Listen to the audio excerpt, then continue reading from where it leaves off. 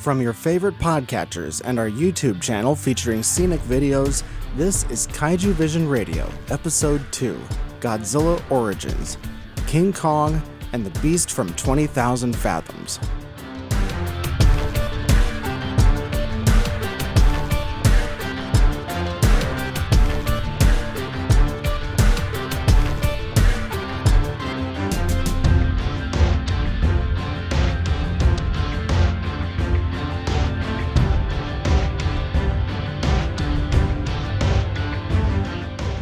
Hello Kaiju fans and welcome to Kaiju Vision Radio, a podcast about the appreciation of giant monster movies and discovering their historical and cultural value. I'm Brian Scherschel. And I'm Nathan Marchand.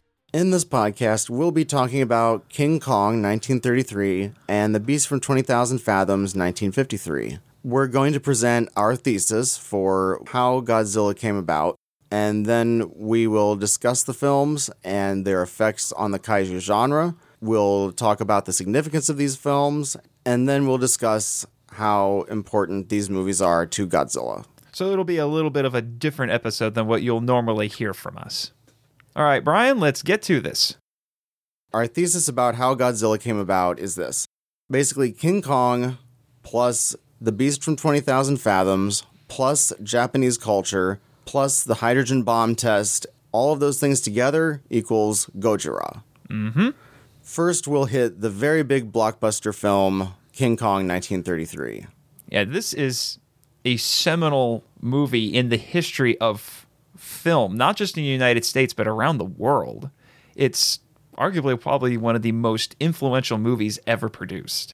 Because the scale of the movie was so epic, it reigned supreme over other movies for at least 20 years, maybe more like 30. It really was that big. Although we're talking about this film in a kaiju podcast, King Kong is a giant monster.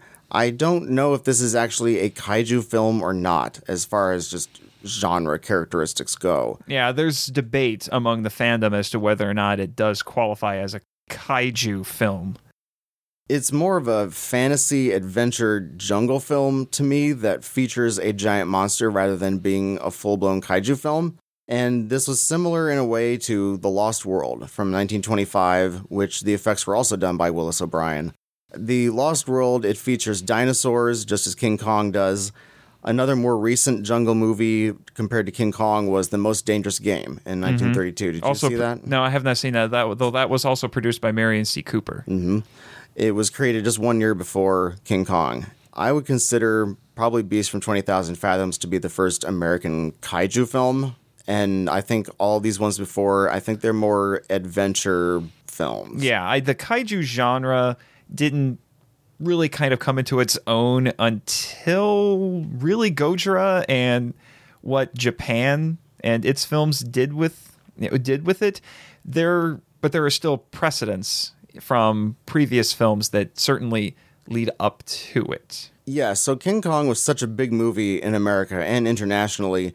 I think if we had just decided to start with the first Godzilla film from 1954 in this podcast, would have implied that Gojira came out of nowhere and didn't have any influences, but instead there are a lot of influences and a lot of precursors to it. Yeah, a tremendous amount. I mean, I think the analogy I was using was that King Kong is kind of the grandfather of Godzilla and kaiju, and then that would make maybe Beast from 20,000 Fathoms kind of the father of Godzilla in a way, because it was the more immediate influence.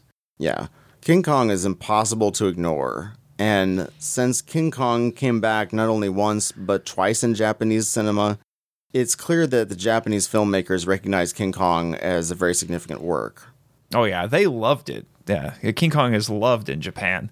A significant thing for to this particular discussion is that King Kong, it was the film and the creature really were huge inspirations for many filmmakers, but the ones that are most pertinent to our discussion would be Ray Harryhausen, who was an incredible special effects creator in the 50s and 60s, well into the 70s until about 1980, and doing a lot of stop motion stuff, much like Willis O'Brien. And also it was also a huge inspiration for Eiji Tsuburaya, who created the special effects for Toho, for most of Toho's tokusatsu films.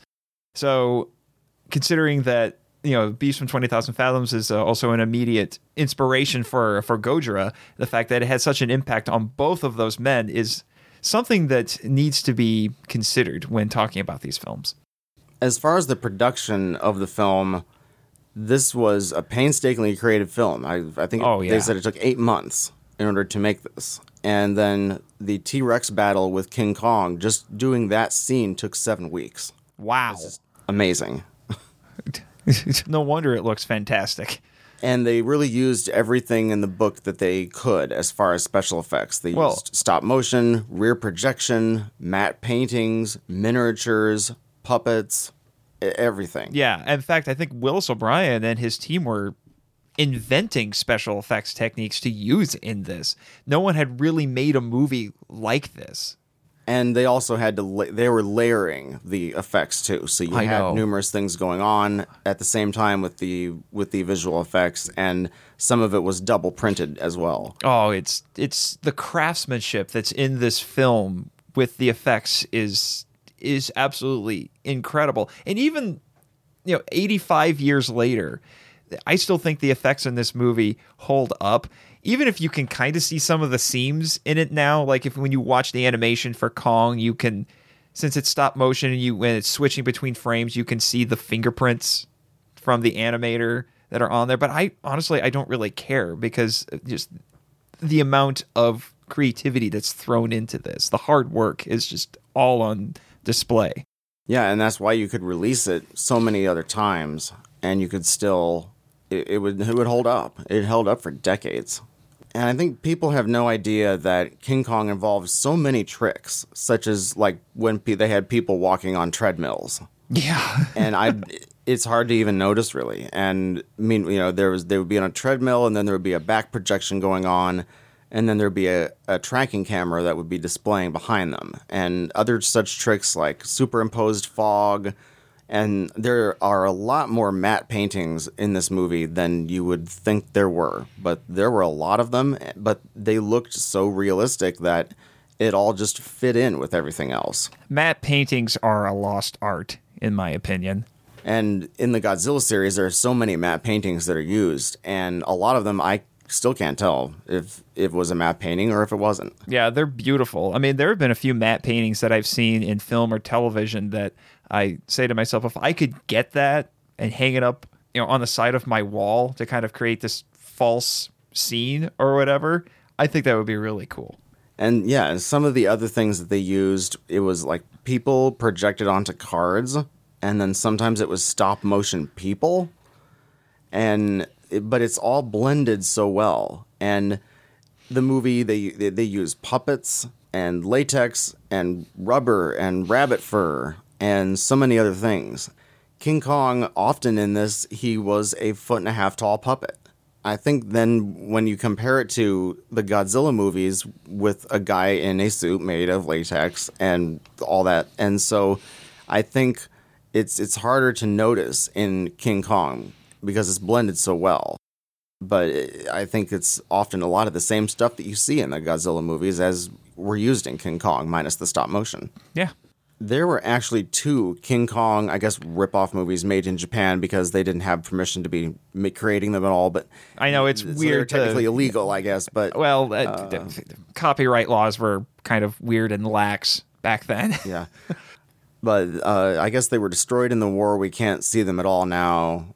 One was called Wasai Kingukongu, or Japanese King Kong. And quite a creative title. Yeah, and it was a silent film from 1933, the same year that the original came out. Mm-hmm. And the other one was Ido ni Arawareta Kingukongu, Henge no Maki, and that is called King Kong Appears in Edo, which Edo was Tokyo. And that movie was from 1938. Yeah, the Japanese King Kong, I think I've actually heard that RKO was at the very least aware of Japanese King Kong because it was made as something of a tie-in to the movie. And it's about King Kong, but yet it's not. It's actually about some guys who saw the original King Kong in Japan and then wanted to make a stage version of it. So they had a guy dressed up as King Kong and playing King Kong on stage, and so he could impress a girl. It's very strange. And then the other film was, I don't know if RKO was aware of that one, but it's very bizarre. It's a period piece, and it's about, I believe it was a warlord of some kind who sends his pet gorilla to kidnap a princess to one of his, the princess who's the daughter of one of his rivals. Sounds like a Mario prequel. Yeah, it does. And the thing that's confusing about that one is that there are still images from that film that have survived, and it looks like it actually has a giant ape sort of creature, although he looks more like a Yeti. It's very strange, but the plot descriptions act as though the ape type creature is normal sized, so no one's quite sure what to make of it. Very interesting. I think it kind of speaks to how big the original film was, that we get all these adaptations and how this movie, the original, really transcended cultures. It was such a spectacle that it was impossible to ignore. Yeah. So there are a lot of precedents that the original King Kong set for Gojira. And for kaiju cinema in general, really. Yeah, huge impact upon the genre as a whole. Yeah. The first one that I would bring up is that it uses one of the easiest ways that you could create a monster, which is to take something that already exists and make it gigantic, wherein King Kong is a gorilla, but he's a 50-foot gorilla, so that makes him even more terrifying. And you'll see this in the Godzilla series where, mind you, Godzilla is a fictional dinosaur, but the idea is still very similar, where you take take a dinosaur and just make it gigantic, because we have never found a dinosaur that was the same size as Godzilla or any of the other creatures that you'll see, the other large dinosaurs. Or you'll see it in other Toho films as well, because you have Mothra. What is Mothra? Mothra is a moth, but gigantic. And there's also the Japanese cultural input to Gojira, which is that the other part of Gojira, besides being a giant dinosaur, is also the dragon component. And yes. the folklore dragon component who breathes fire, only this time it's a nuclear fire. And so he's like, Godzilla's an interesting hybrid of those things, because you sort of Japanify, a dinosaur, and then you turn it into a dragon kind of creature. Another important precedent that was set is in both King Kong and Gojira, the title creatures are worshipped, or at the very least feared, by primitive islanders as some sort of a deity. Although the details of that are a little bit different between the movies. It's kind of a chicken or the egg sort of situation that we have going on here. Whereas in King Kong, my interpretation is that the islanders discovered Kong and then ascribed him either deity or believed he was some sort of a spirit based off of their own superstitions. Whereas in Gojira, the islanders' myth of this sea dragon had existed already. It may have even existed for centuries before he even arrived, and it actually adds a little bit of ambiguity to the film, because it begs the question of whether or not he actually is that mythic sea dragon and is fulfilling that legend, or if he really is just an atomic mutation that showed up and just fit the role. But you also notice that in both movies, the islanders offer young maidens to them as sacrifices in order to appease them, whereas in Kong, that's a huge part of the plot. But in Gojira, it's just a creepy backstory that is thrown in to give you the impression of what kind of a monster that you're dealing with. It adds to the atmosphere. With Kong, I think I understood it as more of Kong's like he's a force that has to be reckoned with and placated, in that obviously somebody built the wall to begin with, but then, that was probably to keep him and all of the other very dangerous creatures on the other side of it. But also they just viewed King Kong as something to placate with women, or like anything else that they could think of. They did whatever they had to do in order to keep Kong from breaking through and killing everybody. Mm-hmm. The other thing in Kong that comes through is kaiju battles. We have a big battle between the T-Rex and King Kong. That's obviously the most iconic. at the end, we have the pulling apart of the jaws of the T-Rex. And then there's various creatures in King Kong that could be sort of plugged into Godzilla series or the Toho universe in a way. There's a flying monster, looks It's like a pterodactyl, pteranodon, something like that. Pterodactyl thing that could possibly be Rodan, or if we're doing the Japanese name, it would be Radon. Then there's a creature that looks a lot like Manda, which is in a serpent. which is in Atragon and also Destroy All Monsters. And then we have other things such as train attacks that occurs in the Godzilla series at various points. Yeah, because the creatures in both of these movies come to civilization. They come into cities, into a strange new environment, and they go on a rampage and cause certain levels of destruction. Yeah, and then we have also monsters grabbing a hold of women and carrying them, or in the case of Sanda versus Gyra, he gets War of the Gargantuas. He gets the woman and actually eats her. Ew. And then there's the other part in, I believe it's Godzilla 1984, where Godzilla looks through a window and reacts. And there's a part in King Kong where he looks through the window. I think that's actually a funny image for me, is the part where King Kong plays sort of the peeping Tom, and right in there when she's with Driscoll, and he's telling her, "Oh, you're going to be safe now." Then, meanwhile, right behind her, there's Kong looking through the window, and then he makes that face, and then it's like, "Oh no, you're not safe." But there are a number of things that, and then like the pulling apart the jaws. In battle. Some of Kong's battle tactics are actually copied in the Godzilla series. Yeah, and that was used in Godzilla versus Mechagodzilla, 1974, when Mechagodzilla, when he's in the Godzilla disguised as Godzilla. Yeah, when he's appearing as Godzilla, he does that to Anguirus. Yep.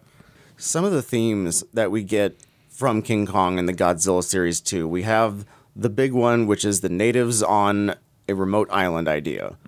And that happens in Mothra, and from 1961, that happens in King Kong versus Godzilla when they reproduce the Kong Island.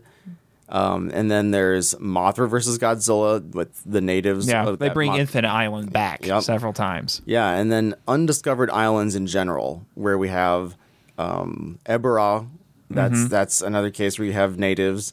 And then you have one of the other big themes is the exploitation theme that was brought by Carl Denham in King Kong, but the exploitation theme was used in Mothra and King Kong versus Godzilla by Mr. Tako, and then Mothra versus Godzilla too, with our two businessmen who want to make a whole bunch of money off of the egg.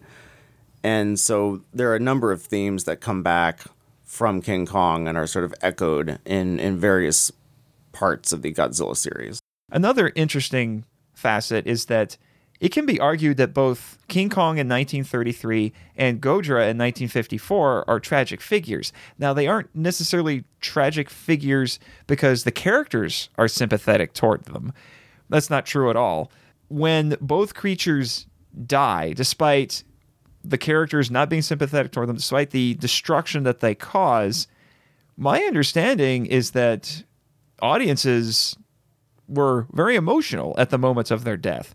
And there's, interesting ways to kind of look at that with Kong. It's probably because he's portrayed as an animal who doesn't exactly know what is going on. He just thinks he's trying to protect some new plaything that he has, and he's in a strange environment, doesn't know what's going on.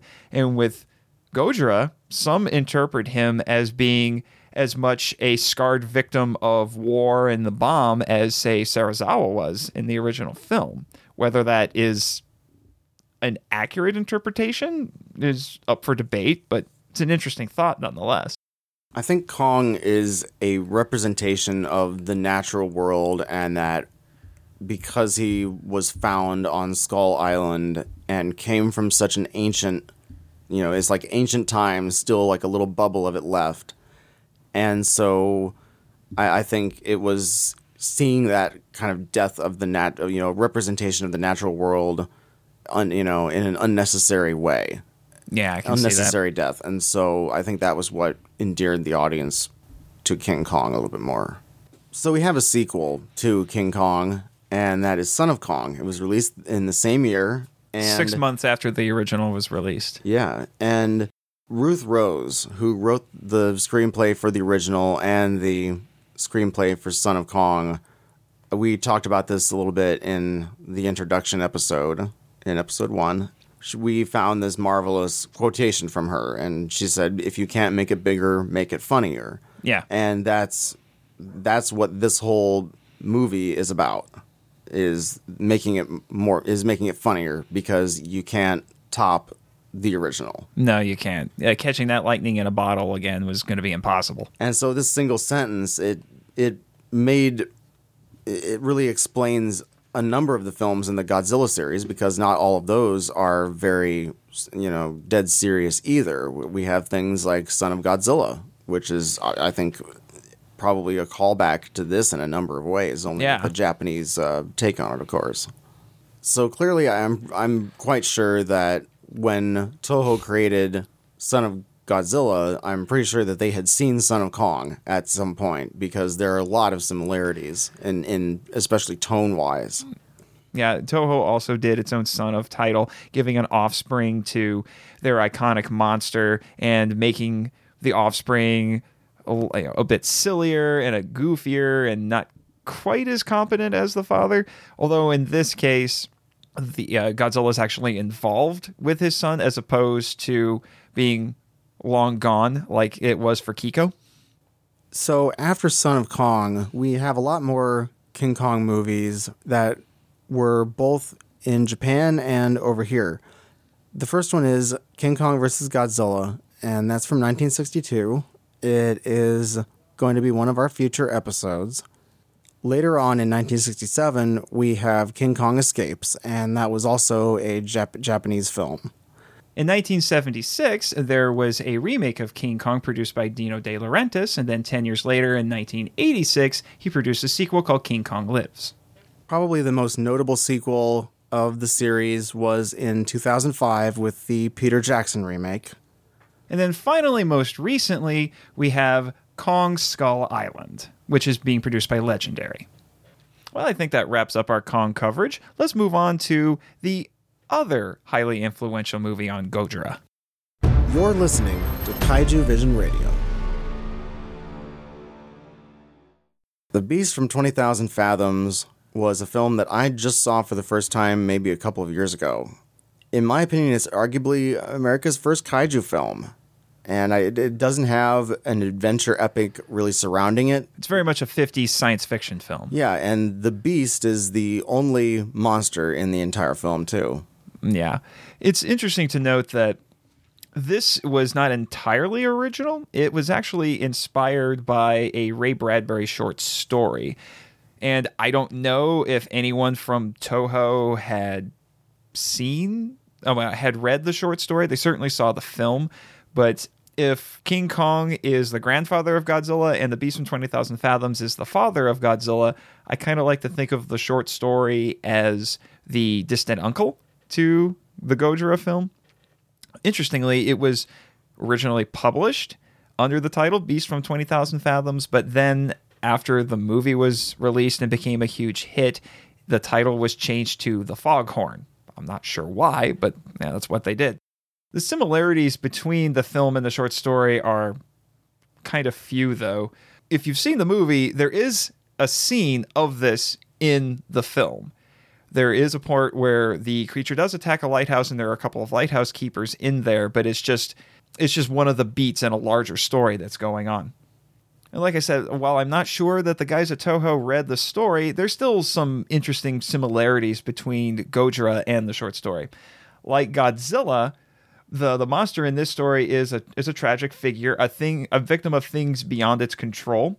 In this creature's case, as the reader is told by the old keeper, it heard the distant call of the foghorn from the deeps, as he put it, and journeyed long and far, subsisting on fish, so that it might find another of its kind and no longer be lonely.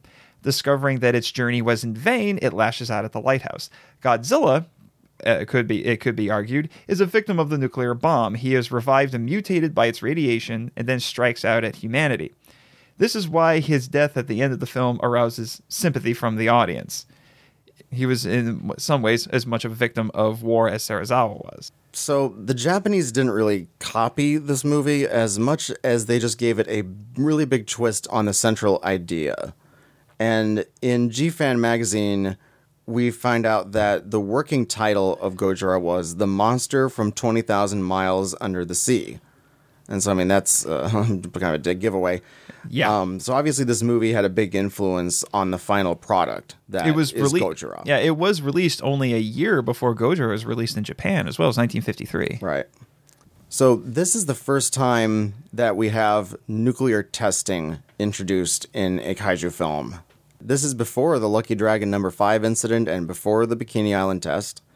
And so we have the story element of a nuclear test awakening a kaiju. Yeah, it was a trope that eventually became very common in 50s science fiction films because radiation was the new scientific mystery that was still not fully understood. So you could, in a story sense, say that it could do weird things to organisms and create other creatures and monsters with it. Although the kaiju in this case, in this movie, isn't radiated, but he has biological. He brings like ancient viruses and or bacteria with him, and then it gets people sick. But but then there's a twist with radioactivity in that they use a radioactive weapon, isotope. Yeah, in order to kill him at the end, and so that's where the radioactivity comes back again. Yeah. The movie sets up the great idea of what if a prehistoric creature came back to life in modern times. And it's a little bit different from King Kong in that the monster wasn't just running around, completely lifelike and animated, but then this one, it's the stress of the nuclear bomb that gets it out of the ice and everything, and then it's just running around again. Yeah, it was trying to, they said it was trying to return to its nesting grounds or something like that. Yeah, there's scientific explanations offered for the motivations of the creature, but it's very much an animal. It's not really a character. No, and it doesn't have a name either. It's just the Rhedosaurus. It's a fictional dinosaur. Yeah.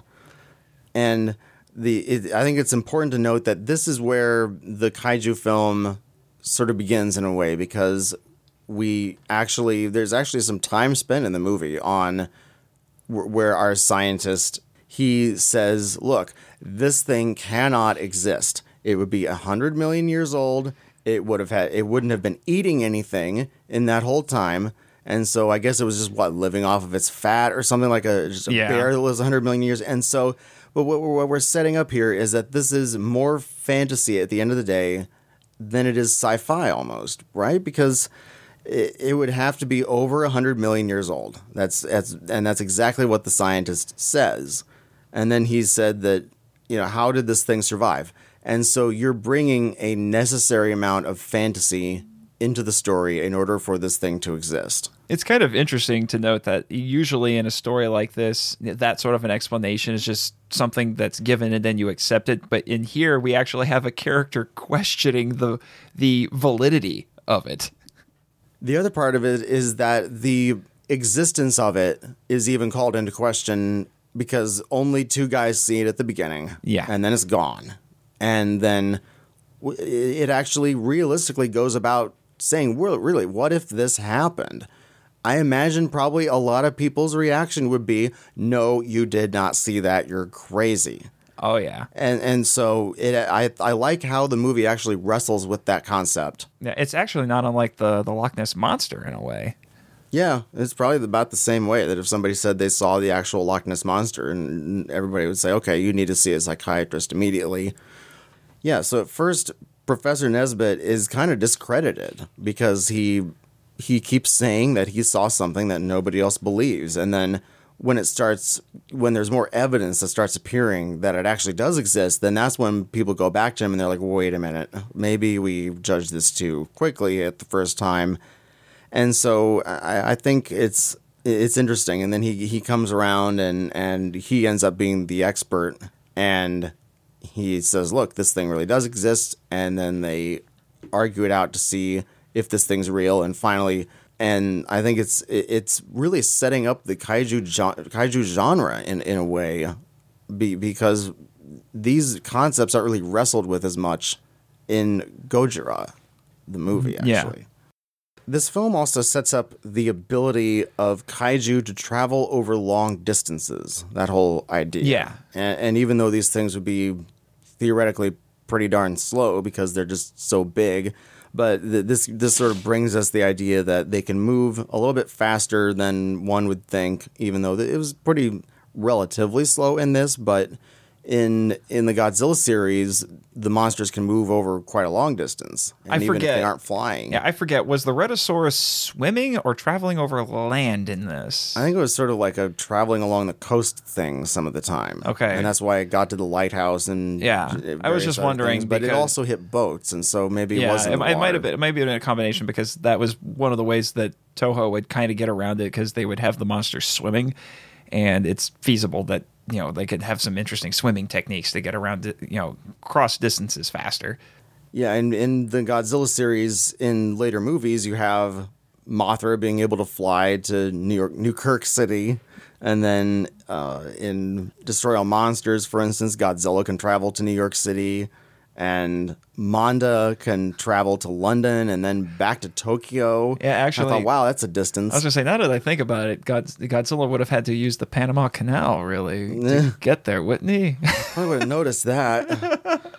One of the coolest connections, I think, between this and the original Gojira film is how Professor Elson treats the finding of the monster.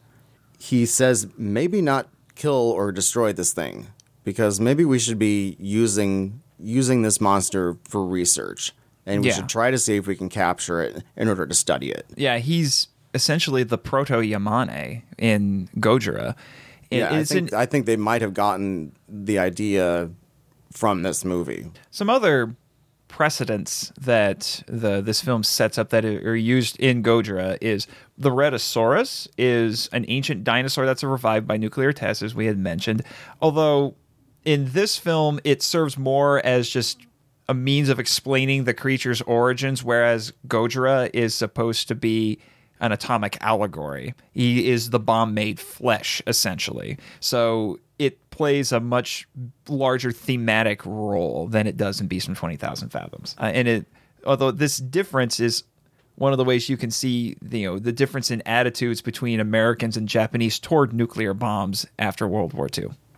Dr. Elson descends in a diving bell to see the creature, and when I was watching this movie, I was astonished at how this scene, which comes about halfway through the movie, had to have served as the inspiration for the climax of Gojira, because you have a very similar scene where two characters are descending into the ocean to find the titular creature. In that case, they were wearing diving suits, and instead of trying to locate the creature for the use in study, they had a device with them that they were going to use to kill it. But the similarities with the underwater photography and the black and white imagery, it's undeniable that Honda and company obviously took this scene from Beast and used it as the inspiration for that sequence. Another interesting thing, as we've also mentioned, is the use of the radioactive isotope to kill the creature at the end. And this is a tactic that was utilized in the Godzilla series in some similar ways. Most notably, it happened in Godzilla vs. Biollante, where a soldier has a bazooka, and I believe they used a bazooka in this film as well, right? To kill the creature. No, it was a sharpshooter. It was a military sniper. Yeah, it was a sniper. Yeah. And so in Godzilla vs. Biollante, you had a soldier with a bazooka who had a shell that was filled with anti-nuclear energy bacteria that he shoots into Godzilla's mouth as a means of killing him. I think there are so many similarities between Gojira and King Kong and Beast from 20,000 Fathoms that it's arguable that, this might be where we're going with our thesis here, but it's arguable that Godzilla, there are a lot of American foundations to Godzilla as a creation. Yeah. And it's not, obviously there's a huge difference fundamentally between Gojira and the Beast from 20,000 Fathoms physically, and obviously there isn't a huge Japanese cultural component to it. Beast from 20,000 Fathoms? The Beast from 20,000 Fathoms. But we have, that's part of our thesis, though, is that we have King Kong plus Beast from 20,000 Fathoms plus Japanese culture plus the atomic testing, and that is what gave rise to Gojira as a phenomenon. But three of those things are essentially American creations. Yeah. So between King Kong and Beast from 20,000 Fathoms, we really have a lot of similarities and a lot of really interesting things that ended up being translated into Gojira as a character, as a phenomenon. As a film. It's impossible really to ignore the inputs for Godzilla when discussing Godzilla and as a series and as a phenomenon. Yeah, and I would like everyone to know that we're not saying that Gojira is a ripoff of either one of these movies. The attitude that Tomoyuki Tanaka and Ishiro Honda and all the rest of the creators on that film, their attitude was that they were taking these things that they had seen in these other films, and their attitude was, okay, we're going to take some of this stuff and then we're going to make it better. Something truly unique and something very Japanese in origin. Yes.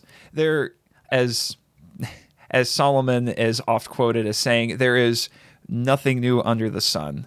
So the best you can do is, if you really dig deep enough, you're not going to find an original story out there. But what makes your story unique is the spin that you put on it, the unique elements that you bring to it because of your culture and your view on things. And your experiences, especially given the nuclear tests that occurred right as they were beginning to make the original Gojira. Yes.